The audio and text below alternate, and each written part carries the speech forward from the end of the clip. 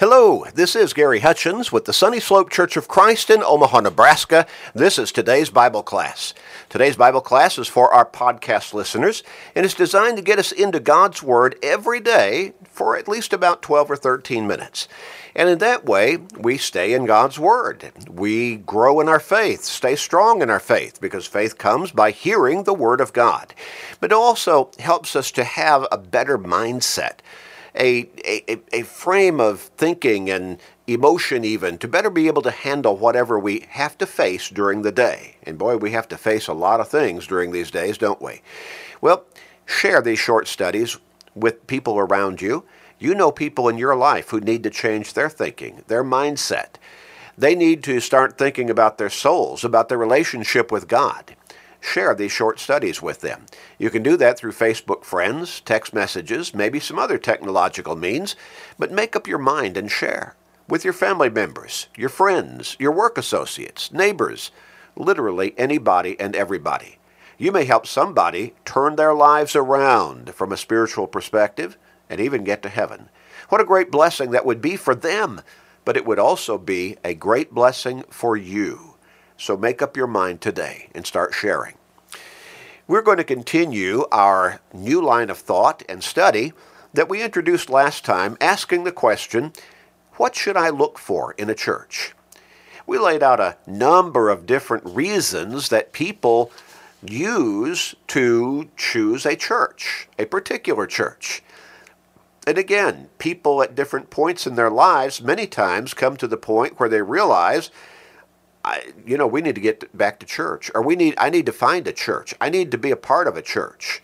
Something cataclysmic may have happened in their life, health-wise, injury, lost a job, a relationship breakdown, whatever it might be. Sometimes, as I said, it simply is motivated by young parents having their first child born to them, and they start to realize, we've got another soul to think about here.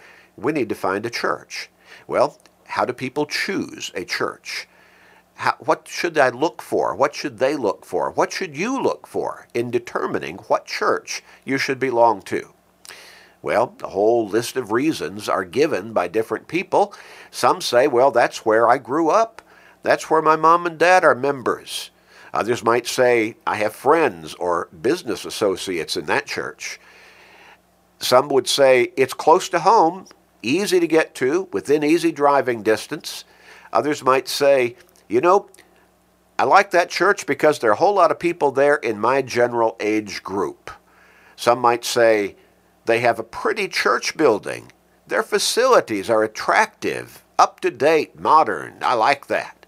And others might say, I like the size. And that could be in reference to either a large church or a very small church. Now, we noted, though, that in and of themselves, none of these are reliable reasons for choosing a church. Now, let me say that again. In and of themselves, all on their own, none of these are reliable reasons for choosing a church. So, how do we determine what church we should belong to? What are the characteristics that each of us should look for in determining what church I should belong to? We looked at 2 Timothy chapter 3, verses 15 through 16. The Apostle Paul reminded Timothy that from childhood he had been taught the Holy Scriptures. Now, if you go back to the first chapter of 2 Timothy, it was by the guidance of his mother and grandmother that he was taught the Holy Scriptures. And Paul said those Scriptures were able to make you wise for salvation through faith in Christ Jesus. And then Paul went on in verse 16, and he said, all Scripture is given by inspiration of God. More literally, all Scripture is God's very word. And it is profitable for doctrine, for reproof, for correction, for instruction in righteousness. In other words, to teach us as to not just some truth, but God's truth. And then he says in verse 17 that the man of God, or in other words, the faithful, dedicated follower of God, may be complete, thoroughly equipped for every good work. Every good work? Well, the good works that God has designed for each one of us to be a part of, to take part in, to be active and engaged in. And that goes back to Ephesians chapter 2 and verse 10. He has good works for us to do as his faithful followers. So the Scriptures alone are the authoritative guide as to what to look for in a church. So it's not a matter of any of those particular reasons that we laid out there that a whole lot of people think of and come up with and use as determining factors as to which church they should choose. None of those, in and of themselves, on their own, are reliable reasons for choosing a church. The Scriptures alone are the authoritative guide as to what to look for in a church. The Bible is God's guidebook. The Bible is God's manual given to mankind from heaven to earth. Well, what is the first factor again? We noted that Jesus said, "Upon this rock I will build my church." Matthew 16 and verse 18. And so, what should I look for in a church? I should look for a church that was founded by none other than Jesus himself. None other than Jesus himself. In Ephesians chapter 1, verses 22 and 23, the Apostle Paul wrote, "He, that is God, put all things under his feet," that is, Jesus' feet, "and gave him," Jesus, "to be head over all things to the church, which is his body, the fullness of him who fills all in all." The Apostle Paul identifies Jesus as the only head of the church. There is no man or woman, there is no group or synod or council on the face of this earth that is worthy or that is authoritative to be the head of any church that claims to be the church that belongs to Christ and follows him as their Lord and Savior. Any church that would claim to be living by and following the Scriptures, God's Word, the Bible. Jesus is the only head of the church, and as such, he is absolutely authoritative in that identity and in that role. In Colossians chapter 1 and verse 18, the Apostle Paul said, "He," that is Christ, "is head of the body, the church." Now notice that in both of these texts that we've read a moment ago, in Ephesians 1, 22 and 23, and here in Colossians 1 and verse 18, that the Apostle Paul identifies the church, the true church, as being the body of Christ. The body of Christ. I can't tell you how many times I've heard people talk about going to their church or looking at a building and saying, "This is my church." I've even heard a denominational preacher talk that way at one time or another, maybe on a number of occasions, but one sticks out. And so you walk into a particular building and say, "Oh, thank you for coming into our church." Well, let me tell you, that building is not the church. That building, if it is the true church, that if it houses the true church, that building is just a structure wherein the true church meets. The church is not a building. The church is the members that make up the church, who are the body of Christ. And so Paul said again, Colossians 1 and 18, "He is the head of the body, the church, who is the beginning, the firstborn from the dead, that in all things he may have the preeminence."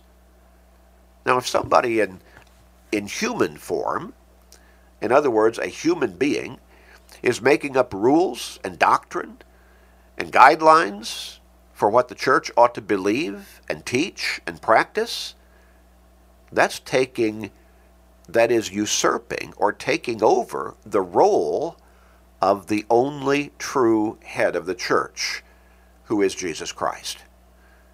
We can't make up the rules ourselves, what to believe, what to teach, what to practice. That's laid out for us already in the Scriptures. Remember, the Scriptures are God's very word, and they have been given to us to guide us into all good works. and to instruct us in all the ways of righteousness. We go back to Ephesians chapter 4 again, and we look at verse 4. And here the Apostle Paul writes, he's talking about 7 specific basic points of Christian doctrine. And the first one that he lays out is, there is one body. Now, he's already identified what that body is in chapter 1, verses 22 and 23. It is the church, the body of Christ. A church that identifies itself as the body of Christ is what we ought to be looking for, the true body of Christ, and that also recognizes Christ as its only head. Its only head. In fact, Jesus, when he was ready to ascend back to heaven, after the crucifixion and the resurrection, and then appearing to hundreds and hundreds of witnesses, eyewitnesses, as to his having come forth from the grave, alive, risen. He's ready to ascend back to heaven. He's ready to tell the apostles, give them the Great Commission to go into all the world and preach the gospel to every creature. He who believes and is baptized shall be saved. Mark 16, verses 15 and 16. And go and make disciples of all the nations, baptizing them in the name of the Father, the Son, and the Holy Spirit, teaching them all things whatsoever I've commanded you. That's Matthew chapter 28, verses 19 and 20. Now, preceding verse 19, and that is Matthew 28 and verse 18, Jesus said, all authority has been given unto me in heaven and on earth. And that simply goes along with his identity as the only true head of the church. So, what should I be looking for in a church? In trying to determine what church I should belong to? The very first point of identity is it must be the church founded by Jesus, and he being its only true head. Let's stop and pray. Father, thank you for sending your Son into this world to bring the church, to establish it upon this earth, through which we can be taught the gospel of salvation, his gospel, and be led to forgiveness and redemption and salvation through him, as we're baptized into him for the remission of our sins. Guide us, help us, instruct us to be that church, Father, and to teach others about the Lord's true church. Please be merciful with us, Father. And please, Father, at this time we ask you, be gracious and forgive us. We pray in Jesus' name. Amen.